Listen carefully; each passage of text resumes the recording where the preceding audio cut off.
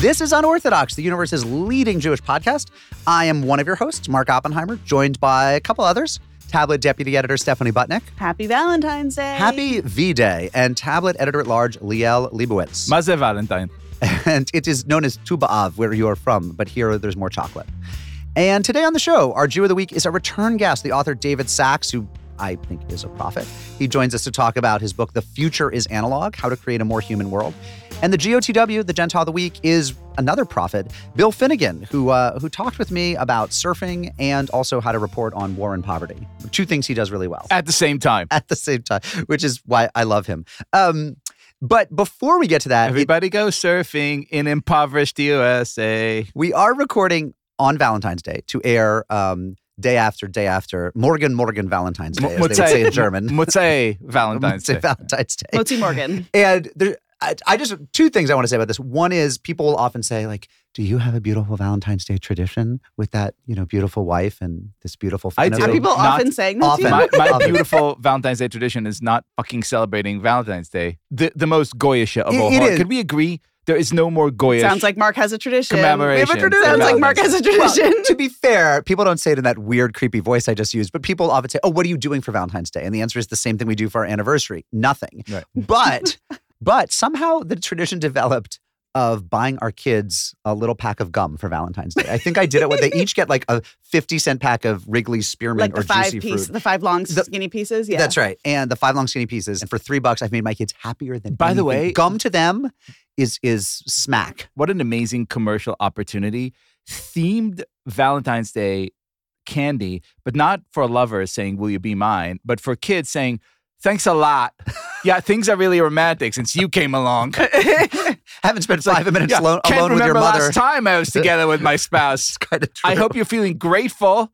Someone please do this for me. By the way, do we know anything about Valentine's? Because I'm going to go ahead right now, out of the depths of my ignorance, that St. Valentine's was a raging Yeah, I don't think it ends well. Like, right. And the bow and arrow was actually not for love. It was like to hunt down Jews. To hunt the Jews. And now look at us. We're just like everyone else. We send Valentine's too. The original Valentine's Day involved burning down synagogues.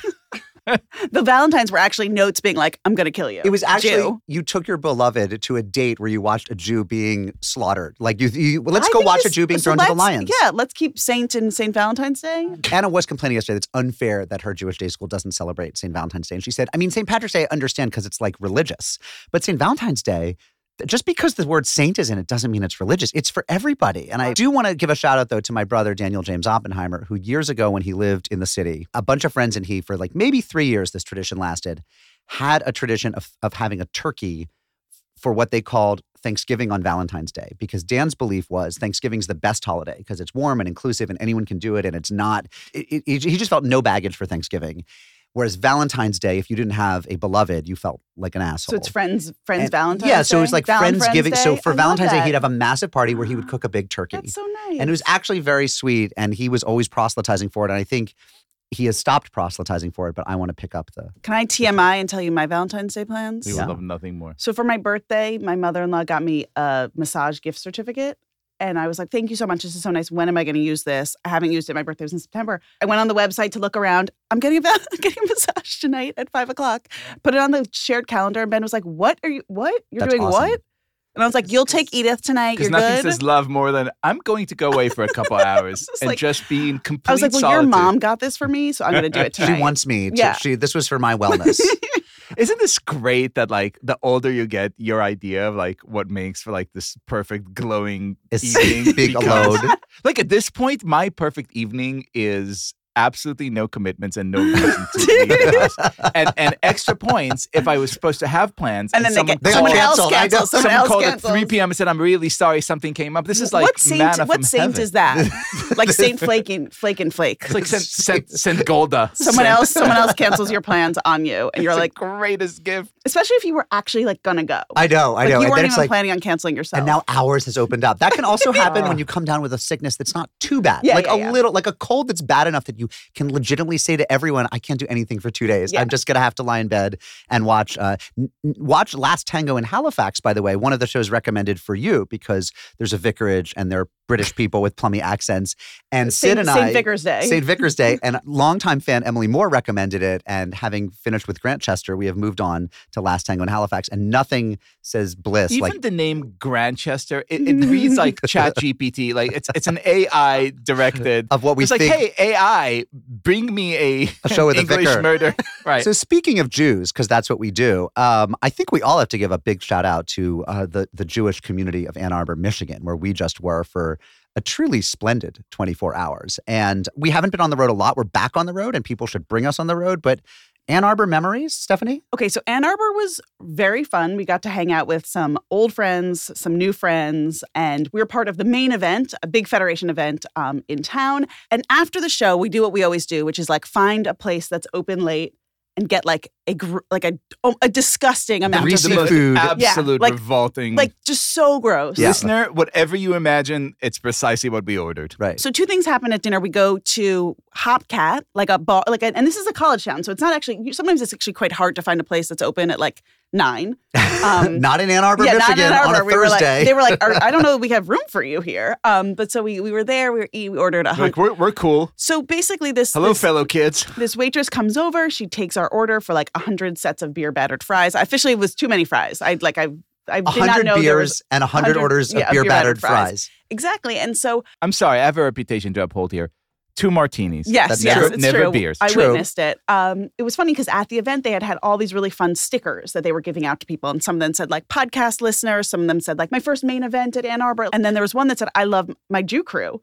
So I obviously was wearing a few of them. One of them was that, and so the waitress comes next to me to order, and I sort of like did this weird thing that I'm going to come clean about. I took the stickers off and put them on my leg, from my shirt to my leg, because I was like, I'm wearing a sticker that says I heart my Jew crew. Just in case the waitress is a follower of St. Valentine's Yes, and therefore exactly, and wants has to her emulate quiver, you. Yeah. has her quiver ready for me.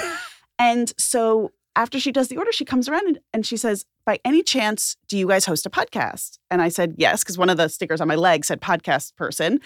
And then she says, "And is it by any chance about how much you love your Jew crew?" And I was like, weirdly, yes. And she says, "Look at my ring." She pulls out her ring that has tiny Hebrew letters on it. I actually can't read it. I don't know if it was because the ring was like the letters were really small, but it said chesed. Right. It said chesed. I was trying to remember what it said. Loving kindness. Yeah. Yeah. And she was like, I took a religion. I was a religious studies minor. She was a comparative religion minor at the University of Michigan, and her name is Kat, and she's the star waitress. She at loves Jews. Top Cat. She knows more about Judaism Yeah. than like most people. Yep. And so we just had the most fun time with her. She was amazing, and she was. Loved Kat. And I mean, she was one of those waitresses who did that great thing where she just started ignoring her other tables. And Yes. I mean, if you're her manager, please understand that she was actually serving the greater good by spending time with us because we were a big group. We stayed late. We spent a lot of money. She was serving the people.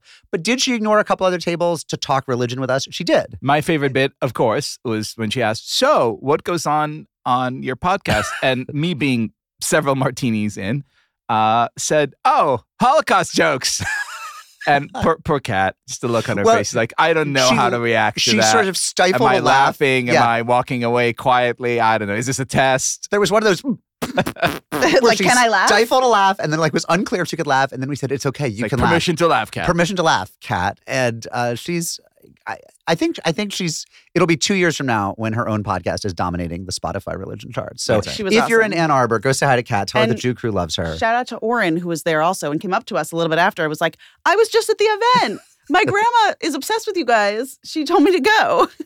I will say things did not go quite so well for me because I was very excited to see my dear friend Andy Markowitz, who's on the show, wrote this amazing book that I still obsess over, Passport as Home, about the joys of being a ruthless cosmopolitan. Beautiful memoir. And we have an hour before the show. And Andy says, "Why don't you meet me at Bistro Zola?" And I'm thinking, Bistro Zola is such a particular name. I'm just going to put it in the Google Maps. I'm just going to go to In the Bistro Zola. Google. I go to Bistro Zola, and I'm delighted to see that it's right by our hotel. And I go and I wait, and Andy's texting me, "Where are you?" And I say, I'm here at the bar. And he's like, no, I'm at the bar. It's like, but the restaurant's empty. It was like one of these Twilight Zone type of moments. You're like, do I exist? And for 3 minutes, I was like, is this like a time-space continuum issue? Am I being like, punked? Where's Ashton? Have this Jewish space lasers kicked in? I don't know. And so then I take out the phone. Turns out there are 2 Bistro Zolas, which I actually don't think are related to each other. 11 miles apart. There's the one you don't go to. miles. Exactly. Yeah. It's the most Jewish things. Like, oh, that Bistro Zola? When you saw Andy, did you say, j'accuse of sending me to the wrong I was Bistro like, no, Zola? I felt like Dreyfus myself. Do you felt like a true rootless cosmopolitan? Completely. Because you had Couldn't no even find- roots. However, you did not order the drink that Stephanie invented that night at the live show, the Rootless Cosmopolitan, the best name for a Jewish drink ever. If we got nothing else out of Ann Arbor, and we got lots out of Ann Arbor, it is the fact that we have to come up with a recipe for the Rootless Cosmopolitan. What makes a Cosmo rootless? I would say it's just a Cosmo, maybe with a drop of a blood of a Christian child. I was going to say like a stemless martini glass, but you go off. Oh, listeners, if you have other thoughts on how to make a rootless cosmopolitan, write to us at unorthodox@tabletmag.com. News of the Jews, NOTJ News of the Jews.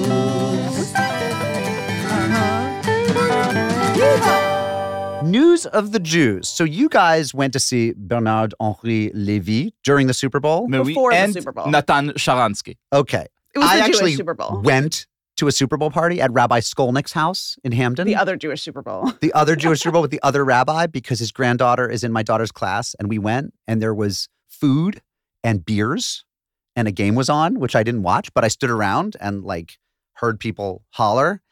And apparently during the game, there were some ads shown, because all people care about is the ads, right? And some of the ads were these Christian ads from this $1 billion ad campaign that has the Jewosphere and the Christosphere in all, all aflame with questions. The ads were put out by this nonpartisan, ecumenical Christian community, basically saying, what was the tagline? It was like, Jesus, he gets us. he gets us, right? And for some reason, the idea that Christians would actually spread the faith, which is, the thing that actually they do, Christians do. that Christians do, always, It's kind of the brand, always shocks some people who say, how dare they proselytize me? Whereas I'm like, bring it on. I always invited the missionaries in for a Coke when I was a kid. Drove my parents crazy. AOC tweeted something like, way to put a pretty face on fascism. Did you see that? It was Sure. like, because there were people in the ads hugging each other, and Faith equals fascism Faith equals- for the communists. That goes without saying. but all I could think was, that it is time for Jews to come up with our own ad campaign. And one of my favorite bits of obnoxious Rav Nachman, he gets us. He gets it. He gets us? Moshiach, Moshiach, Moshiach. We get him. We get him. I don't know. Maybe. There is this canard in Judaism that we are somehow prohibited from proselytizing, and we're not. It's just we never did, because historically, if we did, we would be killed. they would kill us. Come up with the murdered. The local prince or douchey or whatever, vicar. would have us slain. So St. Valentine's. we have good reason for not going out and trying to, proselytize to the people who allow us to live on their lands. But we could take out a Super Bowl ad. We could take out a Stanley Cup ad. Why not just do it during the live broadcast of the Nobel Prize announcements? That would be on brand. What if it's like an Elijah type thing where it's like, open the door? I don't know. No, that doesn't seem. We'll workshop it. The ad. Did you guys watch the ads, by the way? No. The ads are actually quite beautiful. They don't. It's one of those things where you don't know what you're watching. Did it work? It's a lot of. Guys, I have something to something to tell you. What aren't those ads like that you Yours see in around Christ. that are like kindness, pass it on? What are those? What are those? What are those? You're like, I don't want to go The to. more you know. Yeah, the more you you're know. like, I don't want to go to that seriously, website. What would a Jewish Super Bowl ad The Jewish be? Super Bowl ad would be. Mark, you had some good ideas. I had some good. Okay, so my idea was that the tagline, instead of "He gets us," which is the Jesus one, would be "You're welcome." Like, look what we've done for you. Yeah. Like, Diana, what? That's not good enough. So it would be like, we gave you the weekend. You're welcome. Like, it'll be a whole thing about someone slaving away for 5 days and just suffering and on the commute, monotheism. and finally gets back, and You're it's like welcome. it's Friday night and they get to power down. Lactose intolerance. You're welcome. It's Lactaid. No, it's like Lactaid. You're welcome. Peeps. Tofuti cuties. You're welcome. You're welcome. That was You're literally a Jewish invention. I like that because Gal it kind of Gadot. sounds You're like, welcome. if you know where my head's at, it's like the Moana song. It's like when Dwayne Johnson sings "You're Welcome," but instead of like all the things that Moana should be thankful for, it's like all the things the Gentiles should be thankful for. Totally. And I think I like that. You're welcome. When Jesus. You're welcome. Right. What was there was some like old ditty. I don't know who it was. The line was Marx, Einstein, something, and Freud.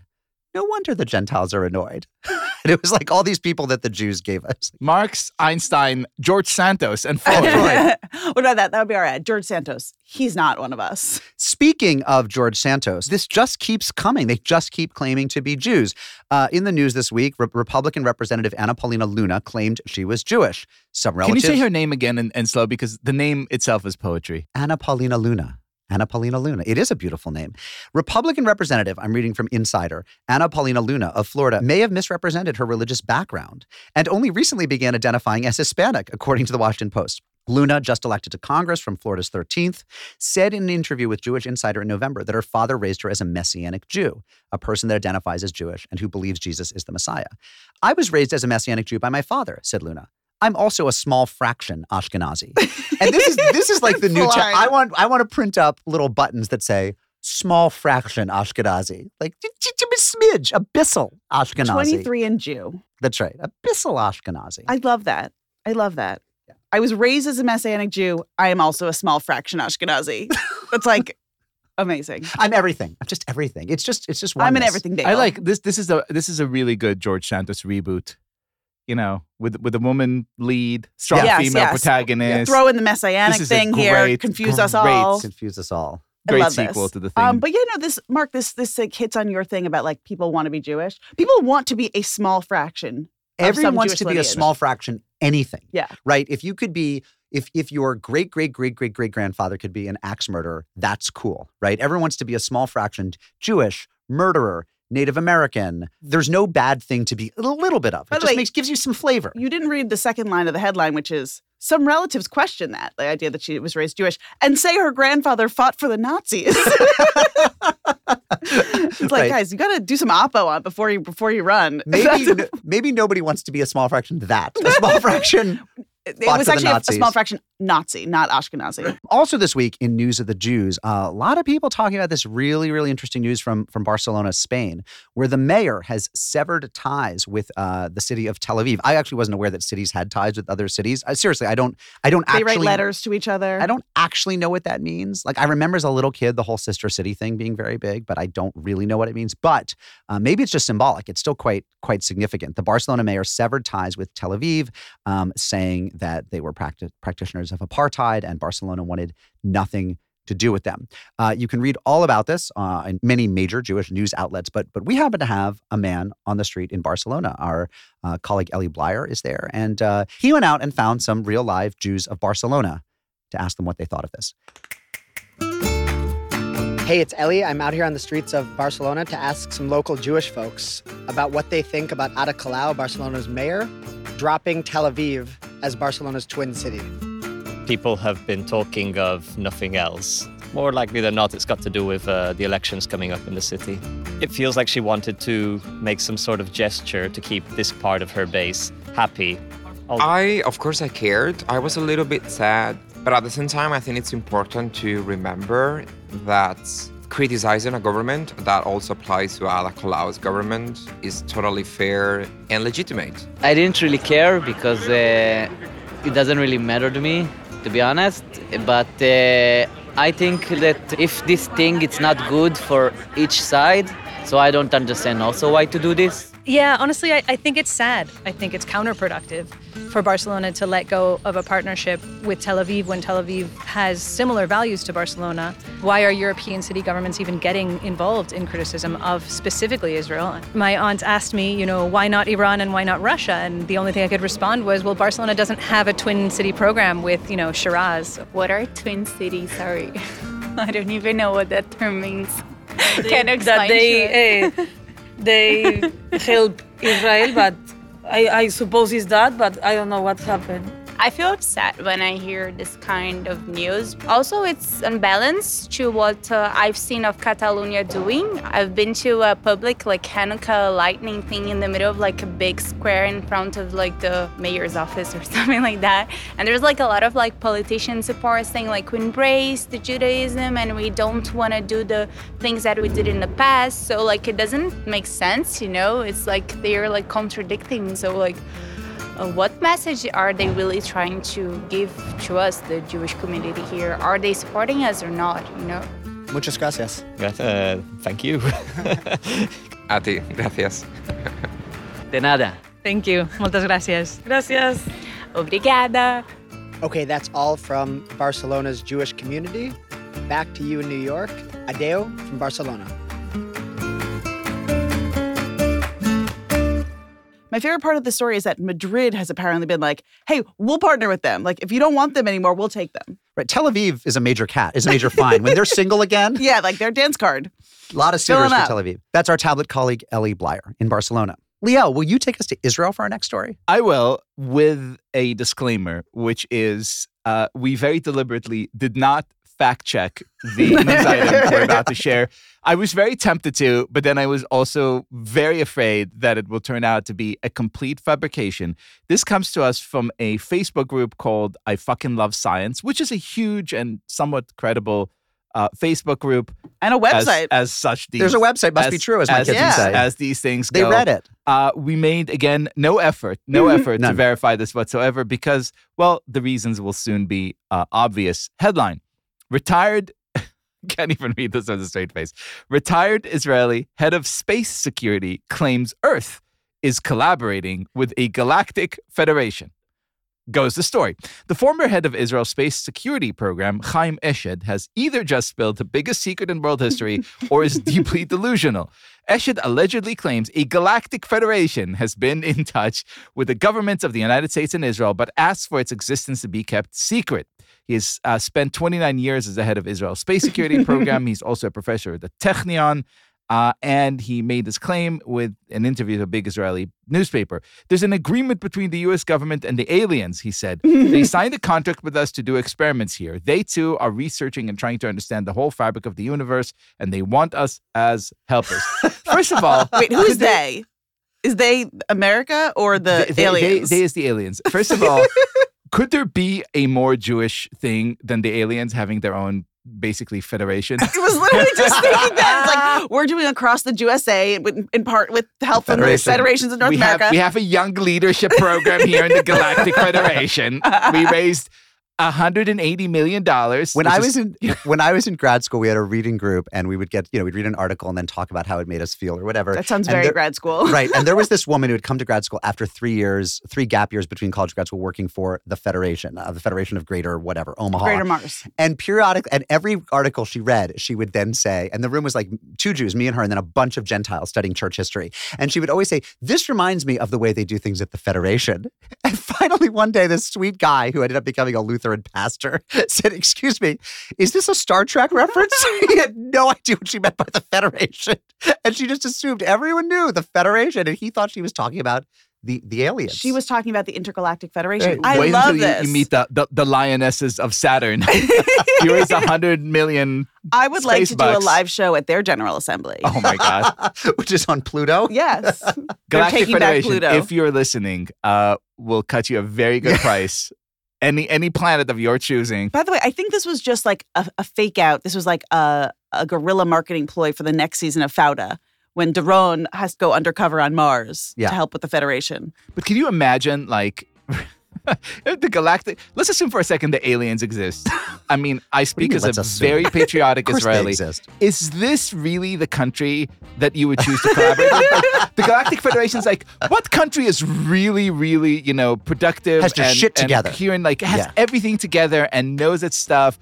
These guys. Oh, right. Let's go with a country that has had 17 elections in the last 3 weeks. Those are the people Not who should Switzerland, restore order. where things are actually locked down tight. Israel.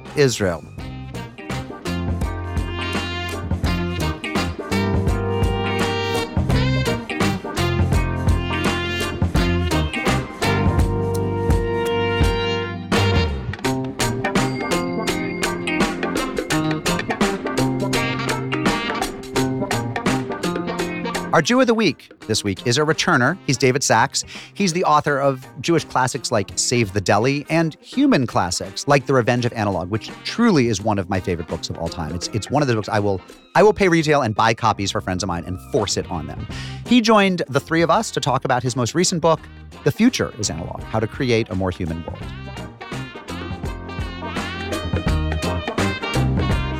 David, or as I like to call him, David Sachs, welcome back to Unorthodox. It is great to be in my house still, I guess. I do recall fondly our last time we were in studio, in situ. We were. In that glorious month of February 2020 when we're like, I guess I better wash my hands after going pee. Right. So you mentioned in this book, The Future is Analog, which is another masterwork, and that you had to do your last book tour about your book about small businesses over Zoom. And I thought, we got you in person a couple weeks before it dropped. You were literally the only thing I did. I did one other podcast. A guy came to my house in Toronto because he lived here. You were the only, So fond memories. So what you're saying is you saw us in person, and then a couple of days later, a global pandemic started. Coincidence? Make my ass. So you have a lot of books behind you. We love your book on small businesses. We love your book on the past and future of the delicatessen. I, of course, consider The Revenge of Analog my personal Bible. Now you're back with a New Testament to The Revenge of Analog, or as some might say, a Book of Mormon, a Latter-day Testament. I think it's more of like a Mishnah, to be honest. And I want you to tell us exactly the story of this book. So, let's go back to those dark days, right? It's April 2020. I am recording podcasts in the closet in the basement bedroom of my mother-in-law's lovely country house where I'm living with my family. And for every interview I'm doing for the new book that I am still birthing into the world during this thing, I'm getting requests from media all over the world, Spain, Argentina, Germany, to talk to them about what the future of analog is. Because I've written this book, The Revenge of Analog, which really looked at an ongoing phenomenon, this sort of surprising resurgence of non-digital technologies, goods and services. Why were independent bookstores coming back? Why was everybody buying turntables again and vinyl records? Why were people writing in moleskin notebooks? What did this say when everything was supposed to be becoming more digital? And so all these people were asking me at this time, well, what does this say for the future of analog now that this is our permanent way of being? Now that, the pundits are telling us and the people in the tech industry, this is the new normal. Zoom is the new normal for work. Virtual school is the normal for education. Shopping is the new normal online. No one's ever going back to a grocery store again. What are you, crazy? And even in the Jewish world, how wonderful is it that you can just sit at home in your PJs and, sing Mi Chamocha on a Saturday morning without having to get up and drive to shul or walk to shul. How great is that? It opened up this world of Judaism. You know how many Jews in Toronto were like, I went to services at the Park Avenue Synagogue. Basically, there were three shuls during pandemic. There was Central Synagogue, Park Avenue, and Ikar. There were three. The entire Jewish world was reduced to three mega churches. Yeah, exactly. Yeah, exactly. All good shuls, by the way. Wonderful. But apparently there are only three of them. And I was just saying, there was this central assumption behind all these questions, which was like, well, the future is obviously this. We've been told this is what the future is going to be. The future is going to be digital. You're going to be doing as much, if not more, through your computers and screens. And that's where we're headed. How could you possibly believe the future is anything else? And I was just astounded because what I was experiencing was, for the most part, pretty miserable. It was no future that I wanted to live in. And as I wanted my kids back at school, I wanted to go to a theater and see an actual show, not the Disney Plus production. Right. The world ran a test and said, okay, go all digital for 2 years. Let's see how it is. This is it. This is your A/B testing. And for the most part, obviously there were certain things that people preferred and worked well. And it's great to record a podcast without having to go to a studio. It's very convenient and it works fine. But there was a disassociation. And I think the growing misery and unease we all felt in every aspect of our life, including our Jewish life, really became apparent that there was something missing. That thing I called analog, which, before was like, easily identifiable things, books, records, whatever. But this was the entirety of human experience as we've known it as physical beings in this world, right? Face-to-face conversations, interpersonal relationships that weren't mediated by a technology, physical spaces and the way we interact with them, and everything sensual that comes from living as a creature on this planet. And so that's what this book sort of was a response to. It's journalistic. I did, 200 something interviews with people, but it is, an argument. The most moving part for me, and you look at 7 different aspects of human existence. You look at, prayer and soul life and commerce and arts and conversation, and how all of them suffer in this digital world and can be better and will be better in a future analog world when we're fully analog again. The arts one was so interesting to me. And you talk about how exciting it is to see Hamilton or to go to a spoken word concert or to see a dance performance. And you point out that the arts community was phenomenal about moving online. Every kind of artistic experience pretty quickly moved online and then pretty quickly said, actually, we'd rather do it from our balconies and out in the street and not be online. And I think while there were some successes, you point to Erykah Badu as someone who actually can pull you in online in a very beautiful, magical way. You then say, look, there are very few Erykah Badus. And actually... Yeah, her Adon Olam is amazing, by the way. Nothing like it. So how is it that the arts community was both a little bit successful, but ultimately had to re-engage analog? I think that's pretty telling, right? And what goes for arts goes for rabbis and schools and meetings. And I think it's that when we go to a concert, right, we're going to hear music. And music at its essence is information. Each note, each sound is a wavelength of energy, and that wavelength of energy can be captured and transferred in all sorts of different ways. You can press it into plastic and play it on a turntable. You can digitize it into ones and zeros and have it as an MP3 that you stream through your headphones as you're sitting on the subway, you're driving in your car, or whatever, sitting at home in your living room.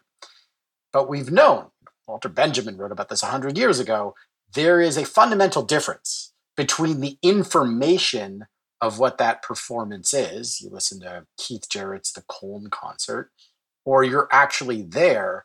Anyone who's been to a concert, anyone who's been to a play, anyone who's been to the crappiest Hebrew School production of Joseph and the Amazing Technicolor Dreamcoat, which my family is going to in December.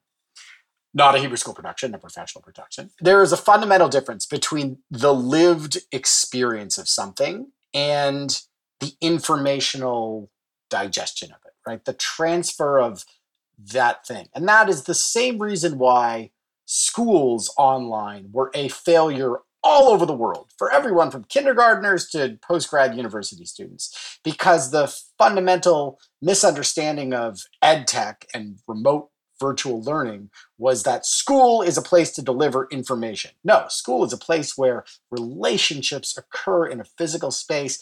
And in that environment full of senses and talking and feeling, you learn things. And it's the caring about the learning. And that's the same when you go to a performance. And it's the same when you go to a shul. I went to my first play in 2 years the other night. It's this wonderful production called The Shark is Broken, which is about the making of the movie Jaws. If you love Jaws, it's the greatest thing in the world. But it's not just like I could have watched some high definition streaming version of the thing, and it would have been somewhat entertaining, but it's nothing compares to the real thing. And I think we lost sight of that. It's so interesting. And you wrote a piece in Tablet based on this book. It's called It's Time to Show Up. And there's a very Jewish argument for analog, it seems. And I'm going to read you something you wrote because I found it very, very, very, really moving. So you write, being Jewish is being there, wherever it is you feel Jewish, to actually go and experience, be with other Jews, face to face, schwitzing in the same JCC steam room together in a way you just can't digitize, dial up, or stream through a headset you strap onto your face.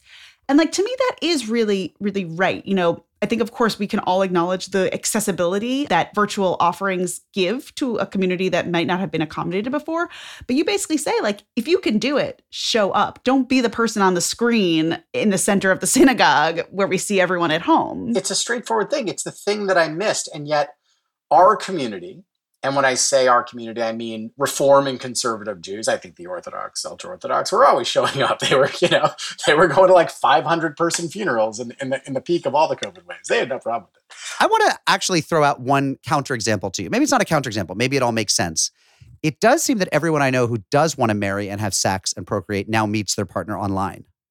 Is that the one thing that actually digital turned out was fabulous for, is that you're in a big city, you're sick of the bar scene, you feel you're meeting the same people over and over again, But, if you want to find the other person in the world who thinks that The Assistant by Bernard Malamud is the best book ever, Match.com or whatever they're using these days will help you find that person. Like, was that actually a net plus for society? Listen, I think there are many advantages to digital technology. This conversation we're having now, which again would have been very difficult. So delightful. If not impossible to do remotely previously, right? The fact that I can connect with people and wrote this book from home, and the fact that you can, as a publication, reach out and read articles and thoughts from Jewish people around the world, hear music, order food, whatever you want to do.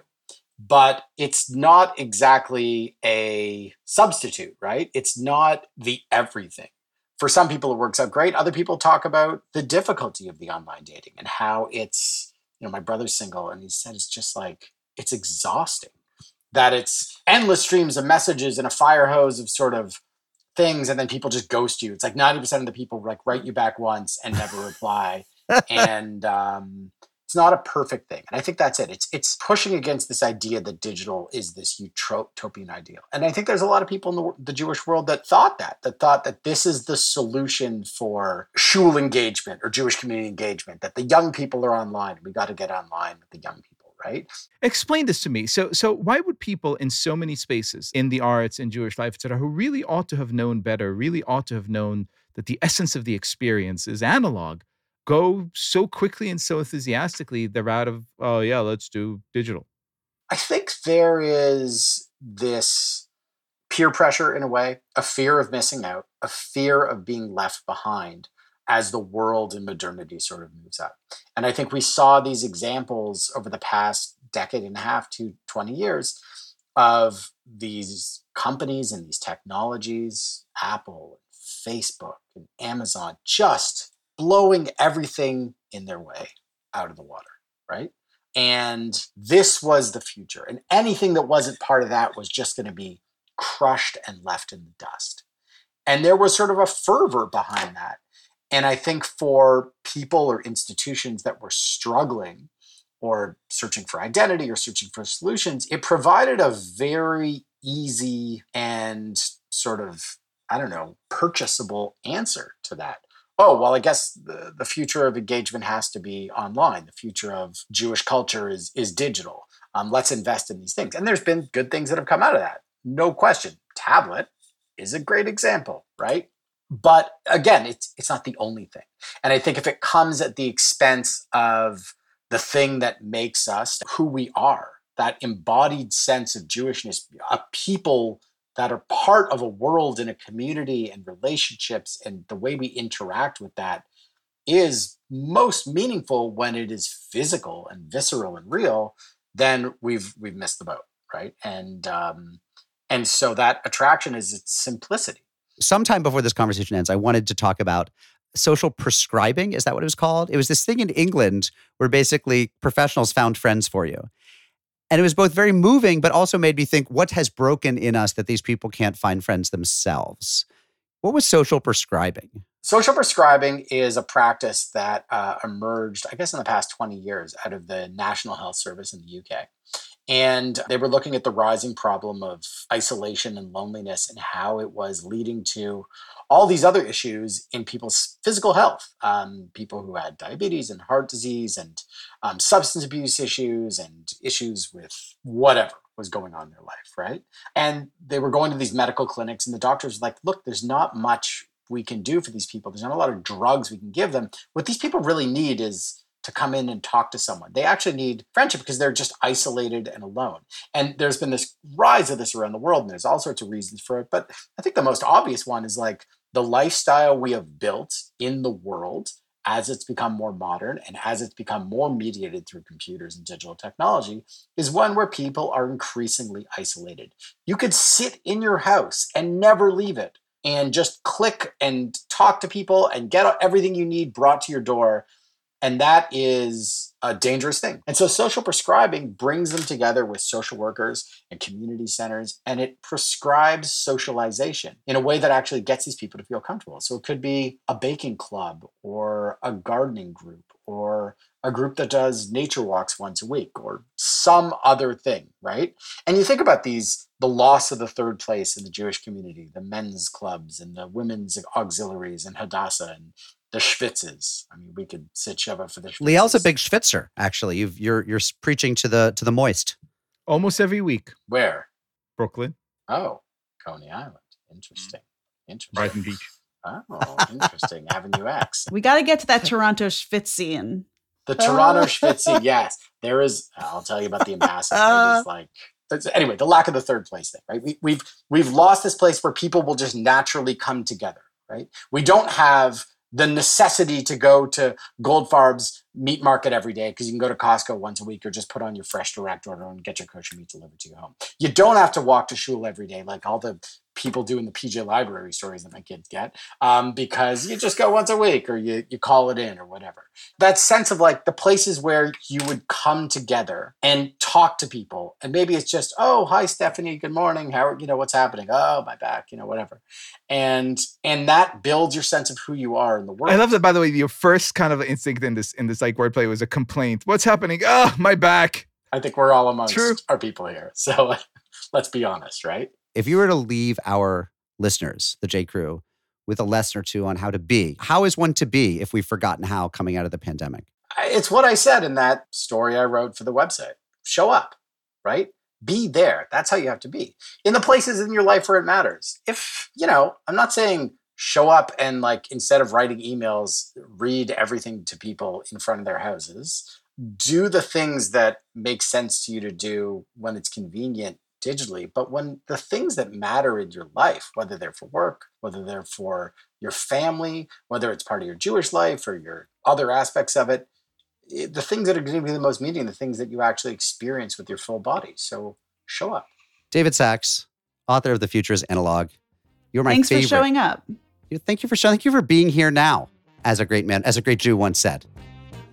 Thank you for being our Jew of the Week. Was that it? Yeah. Next year in Toronto.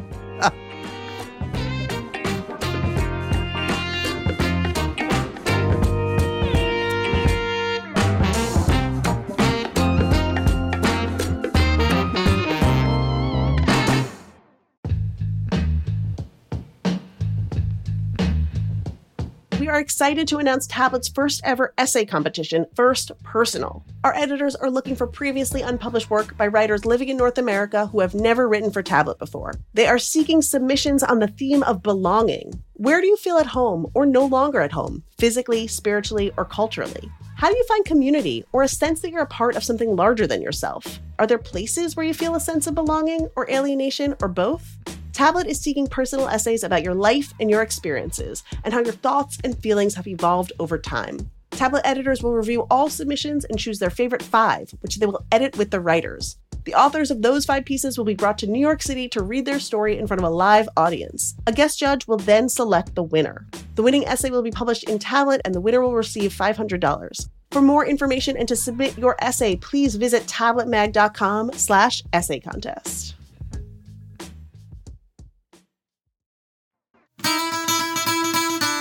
Mailbox, got a letter in the mailbox, got a letter in the mailbox, mailbox.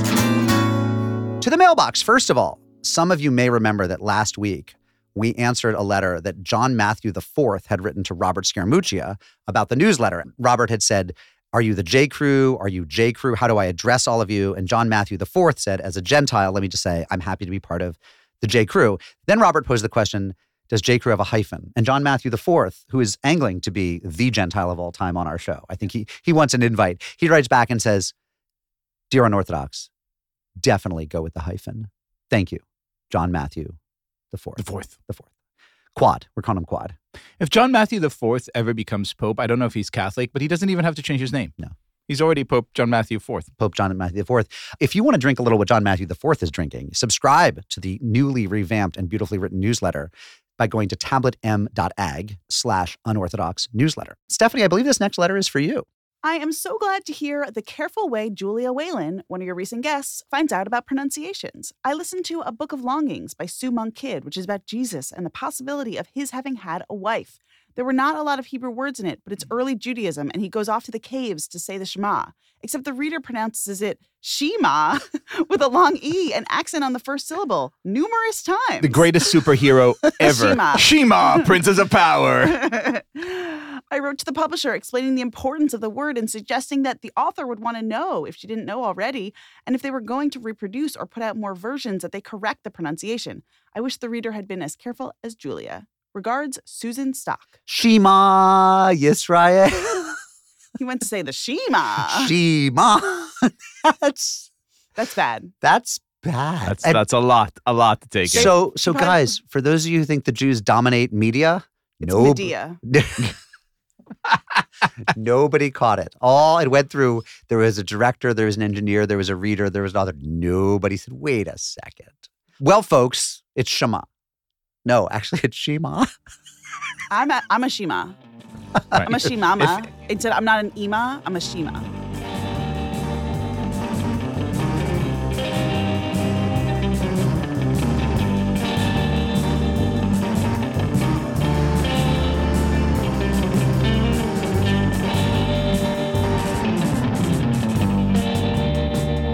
William Finnegan is our Gentile of the Week. He's a staff writer at The New Yorker, where he reports on issues of international conflict, war, and poverty. And he's also an avid surfer, which he wrote about in his memoir, Barbarian Days, Surfing Life.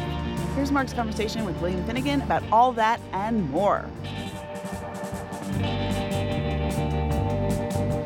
William Finnegan, thank you for being on Unorthodox. Hey, it's my pleasure. So I've been fanboying about your work in a very undignified way on this show for a very long time. It seems to me that you write, broadly speaking, about two things. One is systemic injustice and oppression of the worst kind. And the other is beautiful outdoor sporting. So surfing or rock climbing.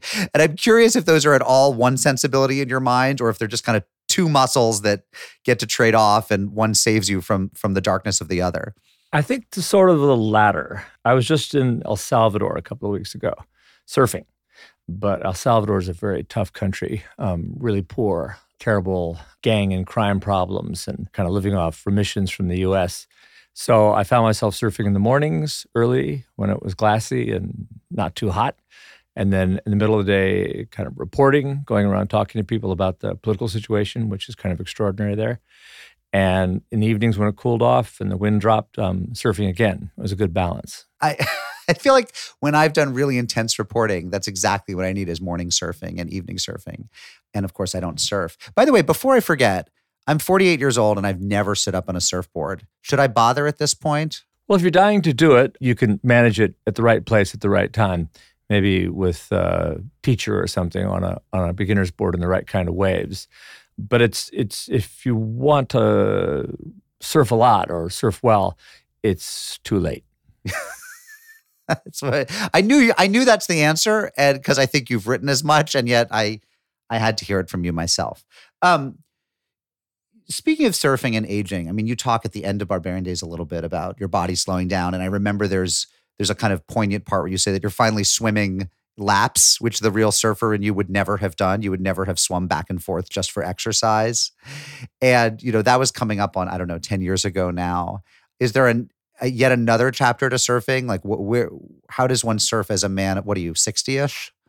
69. Oh, my. It gets worse and worse.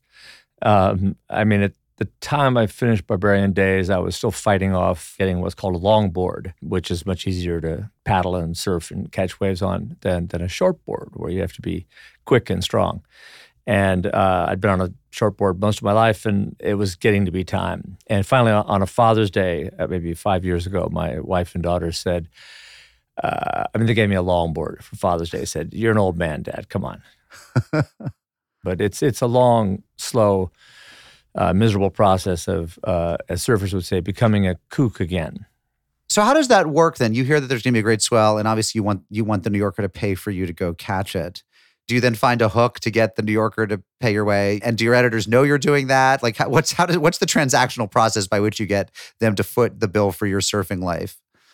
This is a vexed question, although it didn't come into play on this trip, which the New Yorker did not pay for. But I have had even another trip to El Salvador. I went actually during the Civil War to cover an election, which was quite a violent thing. And when the reporting was done and I filed my story, I actually went off the clock and went down to the coast and surfed to kind of wash off the misery of the events I'd covered. But yeah, on other stories, I have been able to go to Western Australia and do my reporting on the iron ore boom there, but also get in some waves and not really discuss it too much with my editors. You've written two books, one that I keep rereading and one that I've taught. I've worked with Cold New World in classrooms, and I keep rereading Barbarian Days. And if I'm not mistaken, the reporting of Cold New World, which largely takes place in the American inland, in places like inland California and New Haven, came after you had kind of washed ashore from a decade or so of chasing waves and surfing. Is that more or less accurate? Yeah, that's true.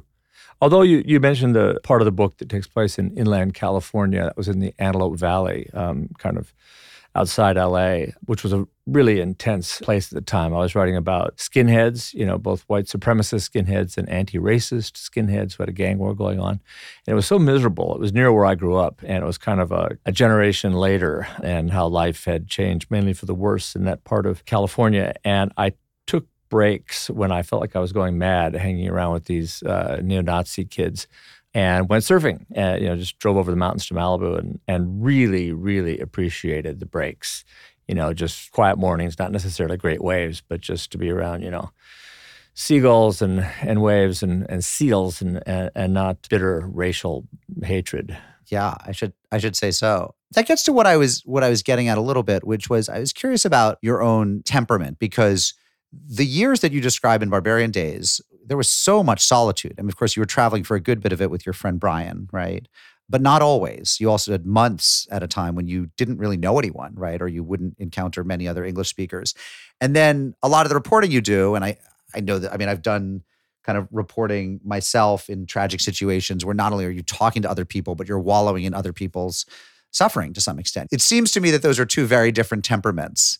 And I'm curious if you think of yourself as someone who enjoys being around other people or not, because I could not have handled, I can do the latter, but the solitude of the former, I think would have really gotten to me. And yet you seem very much in your element there.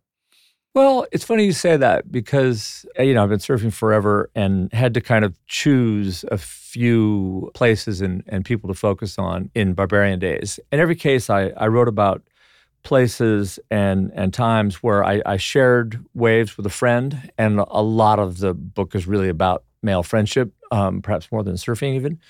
And I skipped places where I did lots of surfing. In South Africa, for instance, I was posted up at one of the best waves in the world quite a lot, but I was alone, as you say, and I mean, I'd surf with other people, but no good friend. And without that kind of triangulation, without the relationship, the friendship, just saying, oh, I surfed this wave, I surfed that wave, was really quite boring on the page and didn't interest me to write about. So there is all that time alone, but there's not much, I don't find, to say about it. And it's in the water, if this is what you're talking about, although perhaps it's not, there is a way in which, even when there are other people around, you're very much, especially when the waves are serious, it's sort of between you and the ocean, and you have to shut out everything else and pay very close attention to what the ocean's doing.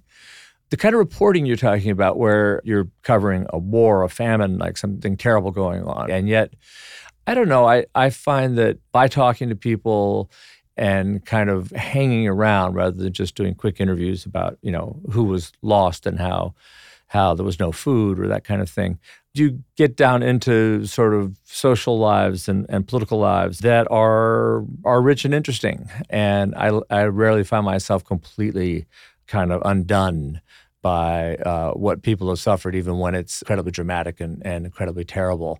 There's usually some resilience, something going on with people that is interesting, if only their construction of what has happened and the longer you hang around, how that changes and changes. And it's, in some ways, in poor countries, which is what I'm thinking of, it's a kind of richer interaction than it sounds. Yeah, I mean, you met people, and slowly in your 20s, you began, it seemed to me, to craft the idea that you could write for a living, and that a lot of these people you met, like the children you taught in South Africa, would be stories. It seems to me you started off in the book thinking, I just want to surf a lot.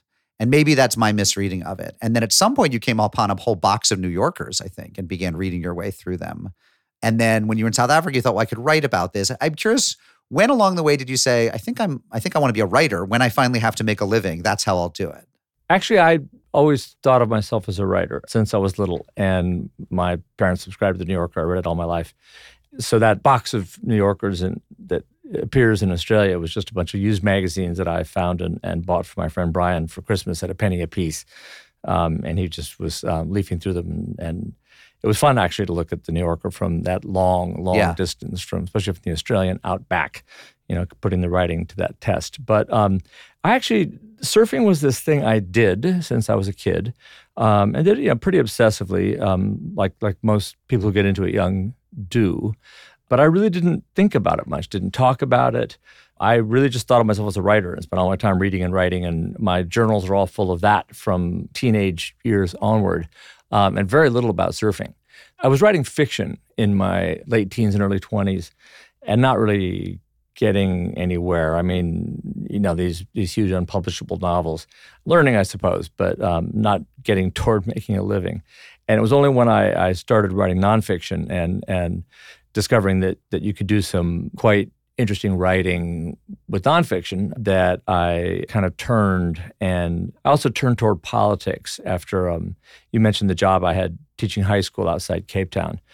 This is in the bad old days of apartheid. It was super intense political atmosphere, students, the township where I worked.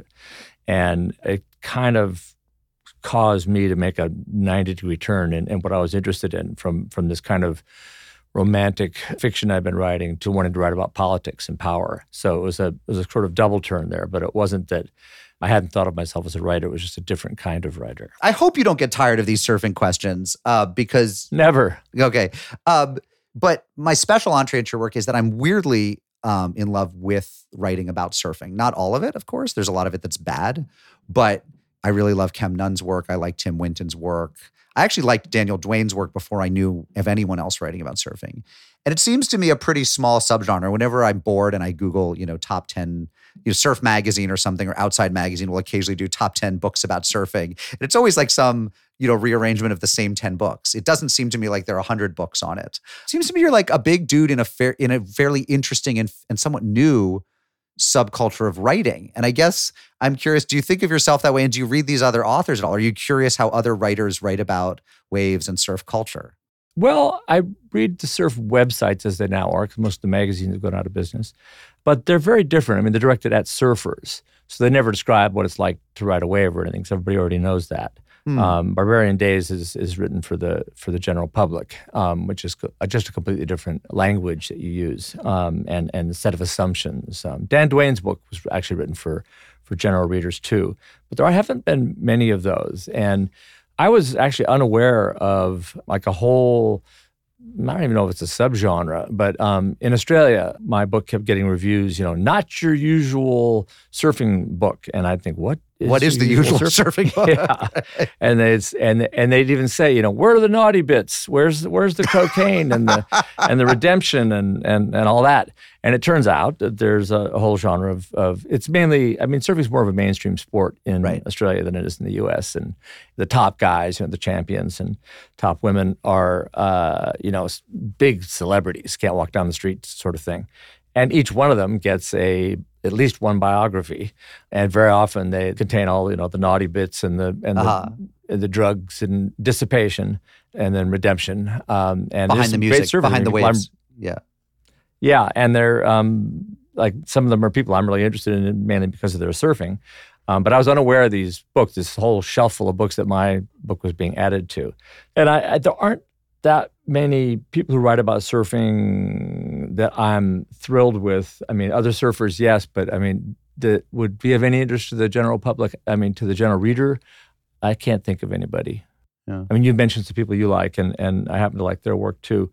But I don't think it is a budding niche of literature. I could be wrong.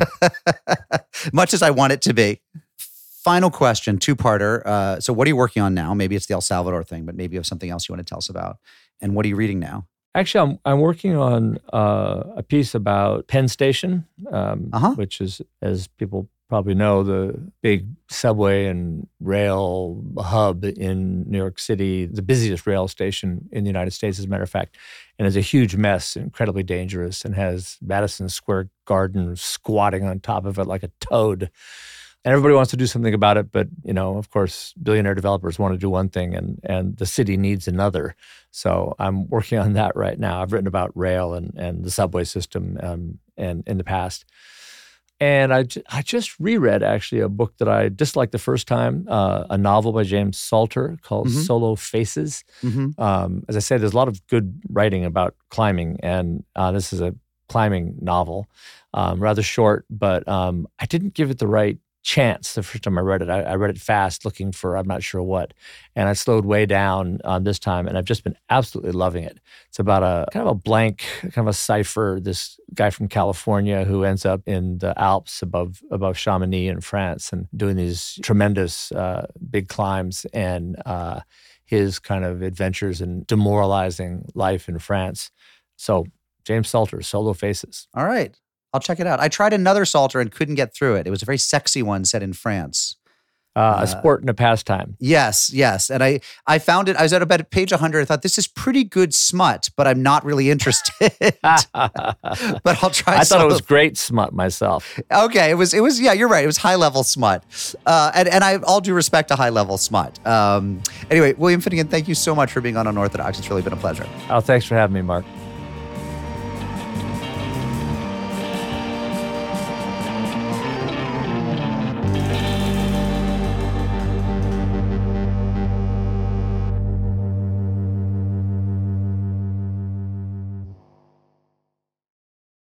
Mazel tovs. I have a farewell and a welcome this week. First of all, some of you saw the obituary for Solomon Perel. He was the Jew who passed as a Nazi to survive and whose story was made into the really terrific movie Europa, Europa, which is definitely worth a watch. It's really, really haunting and a very, very, it's a beautifully done movie.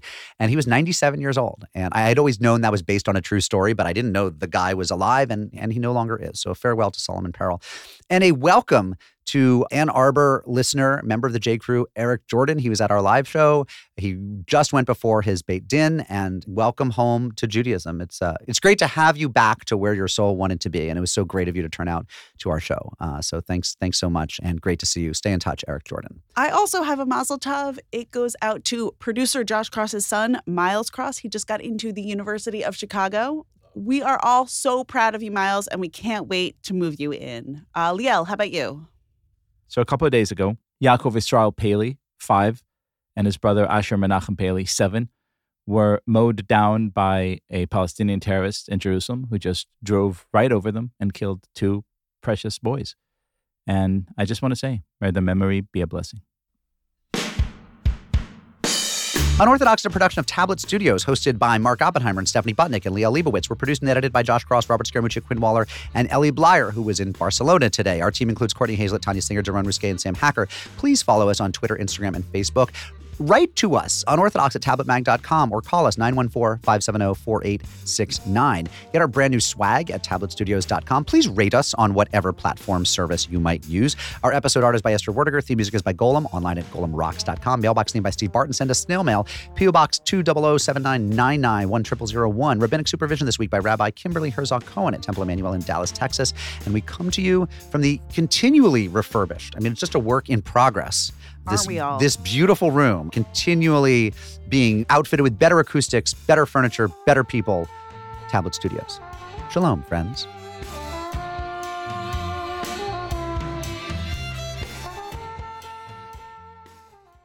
And now, producer Robert Scaramuccia tries Dr. Brown's Celery. This looks like Dr. Brown's natural flavor. It says celery, and it says it's celery soda with other natural flavors. Would you try that for me? I don't particularly want to, but you are my boss. You should not have it on the record of how we're pressuring. Wow. Let me. Look what Robert tried. It's so good. I think it smells like right. I think it smells like celery. Yeah. I don't.